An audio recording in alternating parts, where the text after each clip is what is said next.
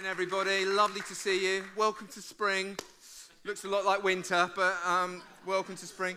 Andy's just going to start out by reading today's scripture for us before I speak. So, Andy, would you mind just reading Psalm 133 for us? Psalm 133, it says, "How good and pleasant it is when God's people live together in unity. It's like precious oil poured on the head, running down on the beard, running down on Aaron's beard, down on the collar of his robe. It is as if the dew of Hermon were falling on Mount Zion. For the Lord bestows his blessing, even life forevermore." Brilliant. Wow. Thank you so much, Andy. Brilliant. Good stuff. Well, it's lovely to be with you. I hope you're doing well. Had a good week. Last week, I had the good fortune of being at a Nigerian baby naming ceremony. I don't know if anybody been to one of those before? It's a wonderful thing where you get together and you worship and you celebrate and you speak destiny over a newborn's life. It was just a beautiful thing to be there. The only downside for me, I was there with Fortune. The only downside for me is there was quite a lot of worship and songs that I was unfamiliar with that involved clapping and swaying to the beat. So it was beautifully led by a lady from the front, and I'm stood next to Fortune, and part way through he leans across to me and he says, "PJ, we've really got to work on your rhythm." I tell you, I've never felt so white in all my life. It's just, but he's right, because I couldn't do the clapping or the swaying or any of it. I was lost, but never mind. I wonder if you've ever been in a time of need and had someone stand with you and remember what that feels like. Some of you may have remembered me sharing this story before, but I like it, and Simon's away on holiday, so I reckon I can get away with it this morning. It was a long time ago, before I worked for the church. I worked as a careers advisor in Bedfordshire, and I was driving home from work one time, and I came up to a roundabout. For those of you who may know, at Tavistock Street, there's a roundabout there. I came up to that roundabout, and I stopped because another car was coming onto the roundabout. But the guy behind me didn't stop, and he ploughed straight into the back of my car and shunted me out into the roundabout a little bit. So I was sort of dazed and confused by this, got out of the car, and I was expecting the guy to sort of come up to me and say, "Oh, I'm so sorry, it was my fault, let's sort things out." Not a bit of it. He gets out of the car, and he's full-on, super aggressive, coming up to me. "Why did you stop? There was plenty of room. You should have just gone for it. This is all your fault. You're an idiot," all this kind of thing. And he was getting closer and closer to me. I believe the colloquial term is "up in my grill." I believe that's the term. So he was up in my grill like this. And this is going to come as a shock to many of you, because I know I like to project this streetwise bad boy image, but somewhere beneath that I'm a bit of a softie. And in a scale of toughness, up the top you would have cage fighters, and then in terms of hardness, it's somewhere down the bottom. The people are like, a bit like blancmange, really. I'm just one notch above that. I'm like Muller Rice. That's how hard I am. There are set yogurts that are harder than me. So I was in a bit of a bad spot, and I'm thinking this is going to get nasty, because the guy was getting angry and angrier. When all of a sudden, a big 4x4 truck drives up and parks half on the curb and half in the road. And out steps Damien Miller. Now, for those of you who don't know, he sometimes leads worship here, mostly at the university. Damien, on the scale of toughness, he would be many, many notches above me. And he gets out and he sort of shrugs his shoulders a bit like this, and he walks towards us. And he doesn't look at me at all. He's just got this bloke fixed in his gaze, like a predator almost, really. It's just like, I'm going after that. So he walks up and he stands next to me by my shoulder, doesn't look at me at all, just glares at this guy and says, "Is everything all right, PJ?" And do you know what? It was. In that moment, everything turned on its head. This guy was like Mr. Angry from Putney, or whatever. Sorry if you live in Putney, but Mr. Angry from Putney, he was like on one. He suddenly changes completely. He takes a step back and he develops a stammer and starts saying, I'm so sorry about this. We need to sort this out. I guess I better go and get my insurance details. But what was really fascinating was not just the change in him, but the change in me. Because all of a sudden, I grew a spine. And I'm like, Right, so I'm shrugging my shoulders, standing up, the chin's out. I'm feeling pretty confident now.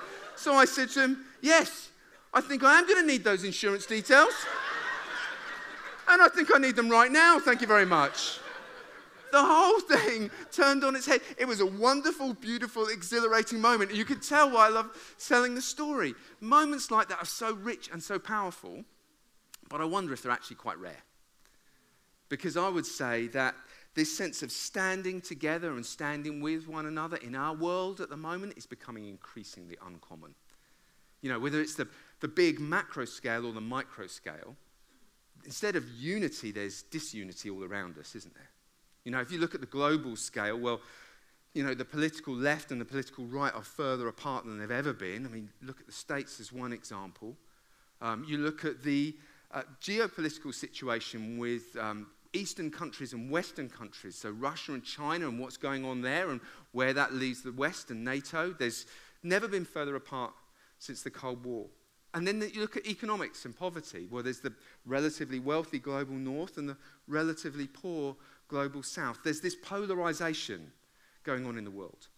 And it's not just on the big scale, but it's on the interpersonal scale as well. You know, you hear about people being cancelled because you don't agree with their opinion, you know, which is a terrible thing. Or I'm reading about long-term dating relationships that are ended by a text message. And you just think, what a state, what a mess. And I would suggest to us that as a church and as Christians, we're meant to stand apart. We're called to stand apart through the quality of our relationships. And that's what I want to look at this morning. I was due to be doing a different talk until Saturday morning when God spoke to me and said, I want you to talk on this. I want you to talk on unity, which is fine, but I just wish you'd give me a little bit more warning. But that's what we're going to be looking at tonight. Maybe it'll be a bit raw and unpolished, but I hope you get the heart. And the reason I'm speaking on this is I believe the Lord's saying to us that we're living in a reset season, particularly in the area of our relationships. And it's a time to fight for unity, to actively fight for unity. It's a time to speak up, but it's also a time to own up. Own up to the stuff that's in our lives. Own up to our judgments or our resentments or our unforgiveness. Those little like kind of layer of resentment that builds up over time like barnacles on the hull of a ship that slows us down and stops us being all that God's got us to be. To work on us this morning, if you like. So very simply, I want to look at the why. Why should we fight for unity? And then I want to look at the how we should fight for unity. So let me give you the why, first of all.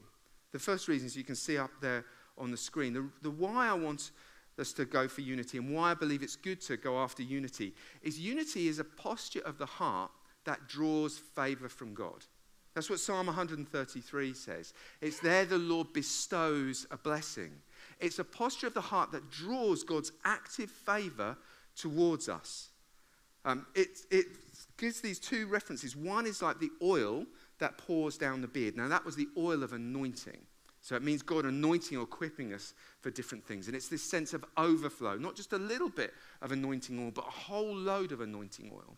And then it gives this other reference to dew on Mount Hermon.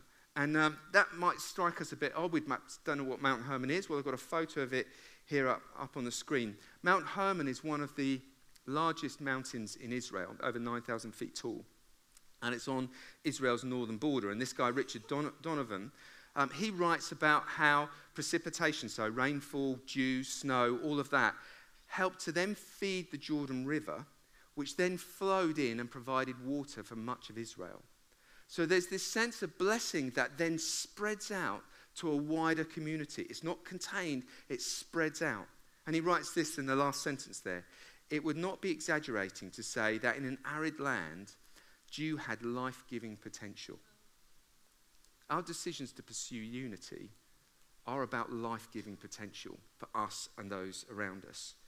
And in the same way, God's blessing will come down and purify us and bless us and all the people around us. So in times of polarization, I think as the church we're called to be ever more unified. And it's a decision to stand in unity that attracts blessing, almost like a magnet pulls in metal. And that makes sense, doesn't it? Unity results in blessing. It's a kind of universal principle. Those of us who are parents here, When are you most inclined to give your children a special treat? Is it A, when they've been knocking 7 bells out of each other all morning? Or is it B, on one of those rare moments when the house is quiet and you think, oh, wonder what's going on? And you tiptoe upstairs, open the door, and there they are on the floor, beautifully just playing Lego together or something. Or the older one's reading the younger one a book. And your heart breaks and melts inside you. You think, they do love each other after all. Despite evidence to the contrary, they do love each other. I remember one time dropping my boys off at school, and Nathan's the older one and Zachary younger. And Nathan had had his growth spurt, and Zachary was in that stage in his education where the amount of kit they have to take to school with them just seems bigger than they are. So he's got a PE bag on his shoulder that he literally could have climbed in and gone camping in. That kind of size. So he's struggling his way up the driveway, and without a word being spoken, they're walking side by side. Nathan just reaches across, grabs his little brother's bag, and puts it on his shoulder. And I'm like, all of the aggro is worth it for that moment. They do love each other. And that's when blessing comes. That's when my heart melts and I want to demonstrate favor towards them.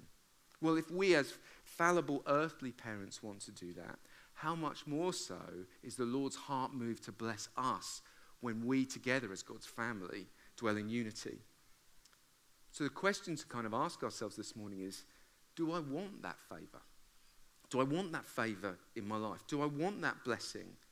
Because if so, then I'm going to need to make decisions to pursue it. If so, it's going to result in cost, but the benefits will far outweigh that cost. And if, like me, you've reached the conclusion, I want the favor of God on my life, I need the favor of God on my life, this church needs the favor of God, then we've got to make some decisions to pursue unity. So let me give us some thoughts on how. If you decided, yeah, I want the favor of God, the people of God need his presence amongst them, then how are we going to go about it? Let me give you some quick thoughts. And then we're going to, at the end, spend some time, praying together. There'll be opportunity to, for weeping, repentance, gnashing of teeth, all that sort of thing. It's going to be a blast, but we'll do that at the end. But let me give you some thoughts between now and then. The first one is this. If we want to fight for unity, then it's going to require you humbling yourself. James 4:6 says this: God opposes the proud, but shows favor to the humble. Again, 1 Peter 5:5. All of you clothe yourselves with humility. That's a lovely phrase, isn't it? Clothing, put on humility toward one another, because God opposes the proud, but shows favor to the humble. These writers here give us 2 reasons why we should humble ourselves. One is a carrot, and the other is a stick. The carrot is God's favor. Unity attracts God's favor. That's one posture, but another posture, humility, also attracts God's favor. So you've got unity and humility, double blessing, twice the favor there. Put the 2 together and you've got something absolutely dynamite. There's a massive carrot there for us. But the stick is that God opposes the proud. Have you ever really thought about that? That's strong words. God opposes the proud. Be honest for a moment. Can you be maybe a little bit stubborn? Maybe a little bit proud? Maybe like to present a certain knowledgeable image to the world around you? You might use words like, well, I'm just determined, or I'm passionate. But your friends or your spouse would say, really it's pride. That's why I never or hardly ever ask for help. That's why I blame problems on the other person or the situation, or that I was just tired that day. That's why I rarely apologize for anything. Is there any hint of pride in your life? Let me ask you. If you're with a spouse, feel free to nudge them at this point. Is there any hint of pride in your life? Because then, if there is, then you need to realize that God opposes you in that area of your life. Think about that for a moment. God opposes you. The all-seeing, all-powerful, all-knowing God. That one, he opposes you in that area of your life that you might change and humble yourself. So the carrot is you can have the favor of God, or you can have God opposing you as the stick. It's not a difficult choice, is it, when you put it those ways? I'm going to take the carrot every time, thank you very much. And that then means I need to humble myself. And God has a wonderful creative way of putting us all in situations where we need to humble ourselves. Any of us who've got children or ever look after children or help co-parent or whatever it is, you'll know that there are times when you lose your temper and then you have to find yourself on your knees apologizing to a 3-year-old. That is humbling, isn't it? Daddy got it wrong again. I lost my temper. Will you please forgive me? Humbling ourselves costs us something. And there are 3 different mindsets that we can adopt that protects that sense of pride that we're going to need to deal with. I've got them up on a triangle on the screen. It's something developed by a psychoanalyst called Stephen Cartman. And there are these 3 postures. The first one is this: I'm right. I think I've got it on that. There we go. It's on that slide. The first one is this. Posture of pride is I'm right. The next one is I'm good. And the last one is I'm blameless. And we can bounce around all these 3 different ones at different times. And they all 3 of them protect our self-esteem, our sense that I'm good. So if it's I'm good, it's that sense of, well, I'm the hero in this story. I'm trying to help here. I'm the hero, you're the villain. If it's I'm right here, you're wrong, that makes us feel good. It makes us feel justified.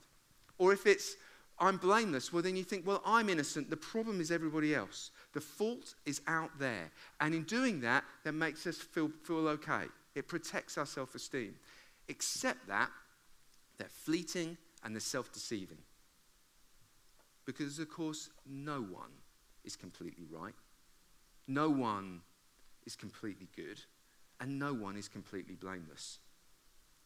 And here's the biggest problem I have as a Christian with the message about good self-esteem. And I say this as a counselor, as a therapist. The problem I've got is that I don't think it goes anywhere near far enough. You see, as Christians, we've got promises from God that go way beyond good self-esteem. God's will for your life is not that you would have good self-esteem. It's that you would know incredible, eternal, life-giving love from him unconditionally forevermore. And then give that love out to others. It's a different order of magnitude. The world says, like, just protect your self-esteem, to feel good about yourself. God says, I'm going to love you forever. Sin, warts, and all. I'm just going to love you forever, and there's going to be a flow of love from my throne that will never cease. I love you so much, I'm going to write down your name on the palms of my hand, and you're going to be in the Lamb's book of life for eternity. That's where the space that we're meant to live from. Not that I just have good self-esteem. I understand it. I understand why it's relevant for non-Christians. But for us, we've got something of a different order altogether that we can live by. And it's that gives us the confidence to live. Not that we are good or right or blameless, but that we're loved. And nothing can ever take that away from us. I love the way Colossians 3:23 puts it in the NIV. It says, Paul says of us, that we're holy and dearly loved. I just love that.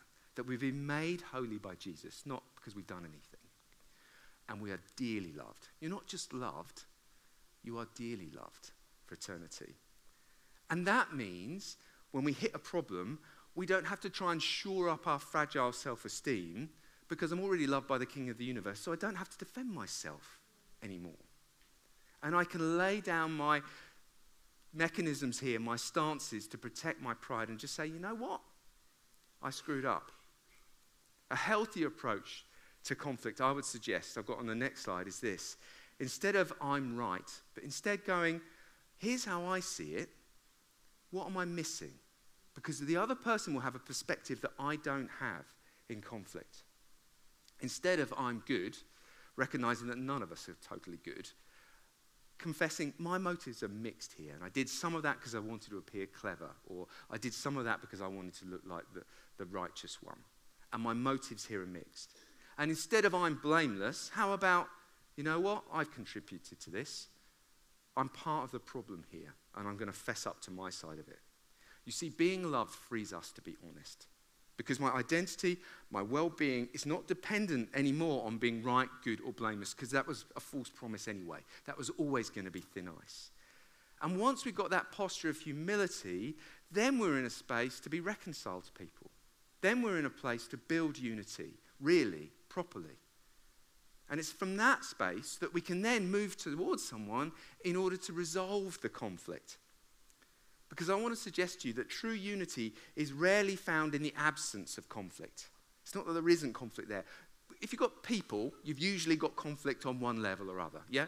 Anybody shared a house with their in-laws over Christmas? Yeah, there'll be conflict, won't there? Gone on holiday with another family? Sooner or later, there's going to be conflict. Let me illustrate what I mean. If you were to ask me who I'm closest to in the whole world, I'd have to say my lovely wife, Emma. If you were to ask me who have you had the most arguments with, I'd have to say my lovely wife, Emma. I reckon, I've not kept a tally, which I think is probably a good thing, but I reckon we have probably had hundreds of rows over the years. We've been married 26 years. I reckon we've probably had hundreds of rows. We've had the just mild disagreements. We've had the stand-up blazing row ones. And the ones I hate the most, we've had the quiet seething rows in a restaurant or at somebody's wedding where you're like, yeah, I hear an amen, sister. Where, like, it's like you're in a restaurant and like you're so angry, like, I'm so angry, why did you do that? And you're spitting mad, but you have to be quiet and calm, yeah? Those are the ones I hate the most. We've also had, and I know this will just be me, it won't be you, but we've also had the rows on the way to church in the car. We've had those rows where you're in the car together and, it's all the way to church and the kids are like got their fingers in their ears and all the rest of it. Then you draw up into the parking space and you get out. You see somebody else in this, hi, how are you? Have you had a good week? Let's go in, praise the Lord together, do all of that, sermon, everything, coffee at the end. Oh yeah, let me pray for you, brother, sister, back in the car. Rah, rah, rah, rah. We've had those. So how can I say this? How can I say the person I'm closest to in the whole world is my lovely wife Emma, but the person I've had most arguments with is my lovely wife Emma?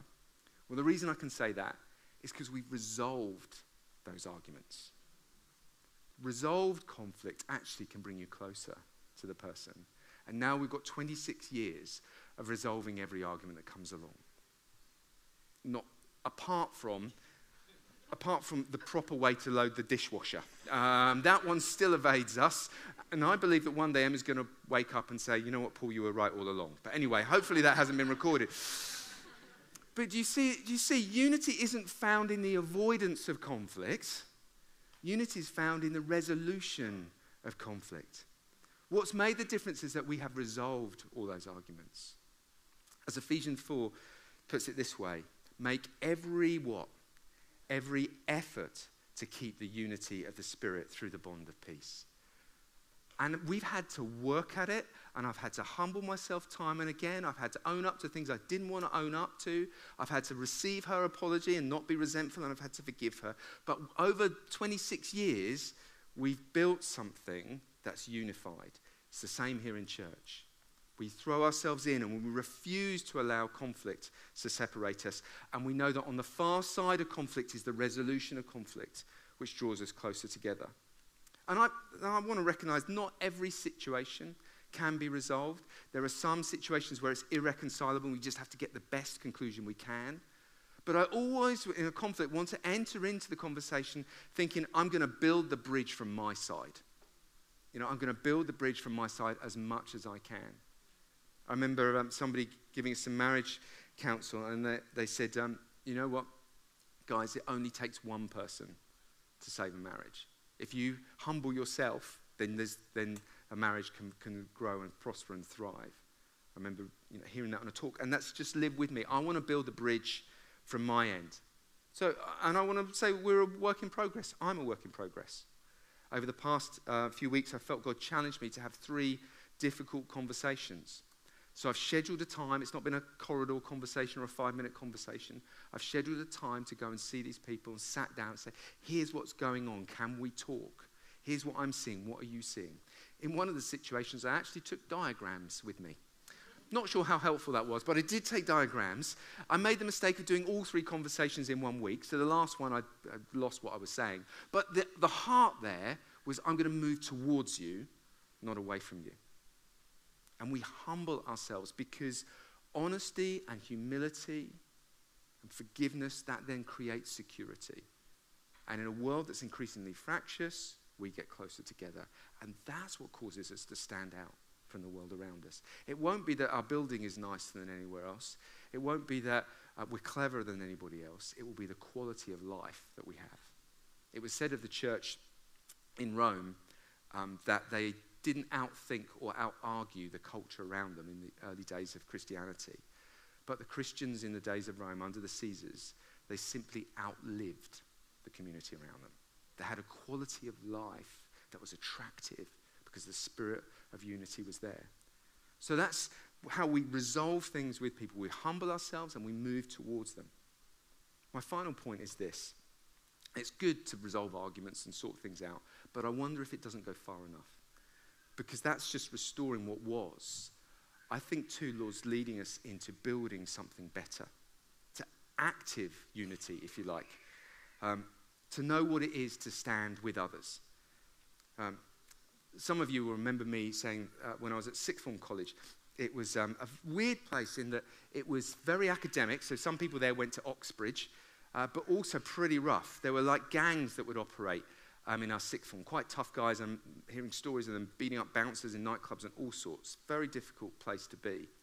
And my friend Mike had managed to accidentally upset one of the members of this gang. I think he'd knocked a car wing mirror in the car park. And word had got out around the college that this gang were out to get him. Some kind of stupid revenge thing. And one day, I remember Mike, my friend, telling me that he went into the sixth form common room, which I guess was probably about half the size of this room. And it had doors at one end. And it was like one of these cheap kind of temporary buildings, kind of wooden. It had cheap lino floor and plastic chairs with metal legs and just a basic kind of room. And he went to, quite full of people, he went to join our friendship group. And they were sat over this way. He went and joined them on the edge of the group with his back to the doors.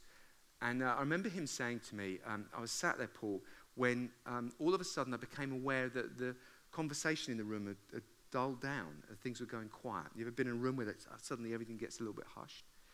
And he thought, I wonder what that is. And he turned around, his back towards the doors, turned around, and he saw that this group of guys, this gang, had made their way into the common room, and they were stood lined out, and they were looking around the room for him, and then suddenly one of them pointed and said, there he is. And everybody in the common room knew what was going to happen. They were going to drag him outside. So Mike said to me, I thought I better face them, so I stood to my feet, but my legs nearly went from inside me. My stomach was churning over, and I turned away from my friends to face these guys. And he said in that moment, it went from sort of hushed to absolutely silent. He said you could hear a pin drop in that room. And then, as is in times of trauma, everything began to kind of slow down and got a bit foggy. And he said, it seemed like a long time, but can't have been very long, but I was just aware of them and me and what was about to happen. And in the silence, I could hear a sound. And it was kind of confusing, and I didn't know what the sound was. And then he said, I then became aware of where the sound was coming from. It wasn't coming from across there where the guys were, it was coming from behind me. And then his mind figured it out. He said, I realized in that moment, it was the sound of plastic chairs with metal legs scraping across a lino floor. As one by one, every one of his friends stood to their feet. This gang of hard nuts, all of a sudden, didn't like the odds. They backed down, and they never bothered him again. Why do I tell you that story? I tell you that story because I think we live in urgent days, where there has come and is coming times where we're going to need to stand with one another. Not enough just to have a nice conversation on a Sunday morning and a cup of coffee, great though that is, but actually stand with one another in adversity, in difficulty, in persecution at times. We live in a time where to stand up for Christian values actually means to put yourself in the gun sights. And we're going to need to stand with each other in those difficulties. You know, I reckon many of us would probably know what John 3:16 says. But I wonder how many of us would know what 1 John 3:16 says. It says this. This is how we know what love is. Jesus Christ laid down his life for us. And so we also ought to lay down our lives for our brothers and sisters. That's the standard on Christian loyalty. Not some kind of superficial niceness, but actually standing with somebody to the point that you would give your life for them if necessary. to love the person on your left or your right in that way, that you would give of yourself to them. To love the person on the row in front of you who you may not know very well, or the person in the row behind who you don't know at all, that you would stand with them and give yourself to them. That's the direction of travel for us as a church. That's the call. Scripture gives us no other permission than to do that. You know, I heard this week about a single mum in the church who hasn't had any heating in her home since December because she couldn't afford to repair the boiler. I want to say that's not good enough, is it? We want to be a church that provides for the single mums in our church, and dads for that matter, for those that are in need. We want to stand with those people in difficulty.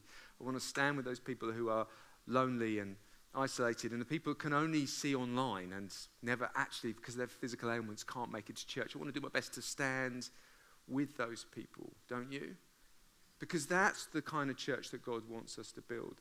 Not one that's polite and nice, but one that resolves its problems, that's deeply honest, fesses up to where it's made mistakes, and stands with one another. That would look like a city on a hill that's attractive to the world around us. In a world of pragmatism and transactional relationships, we can offer something completely different, of a different order that the world doesn't know, where we don't fight with one another, but we fight for one another. And I just want to gently say to those of us here this morning who maybe we'd feel like we're on the fringe a little bit, I want to say to you, you know what? Attending is great. I'm so glad that you're here. I'm so glad that you're attending this church. But belonging is so much better. And I'd encourage you to move from attending to belonging, to give of your heart into this place, to open up, to establish friendships, to join a group, to get stuck in, to serve on a team, whatever it looks like, that you might know and be known, that you might belong to a family.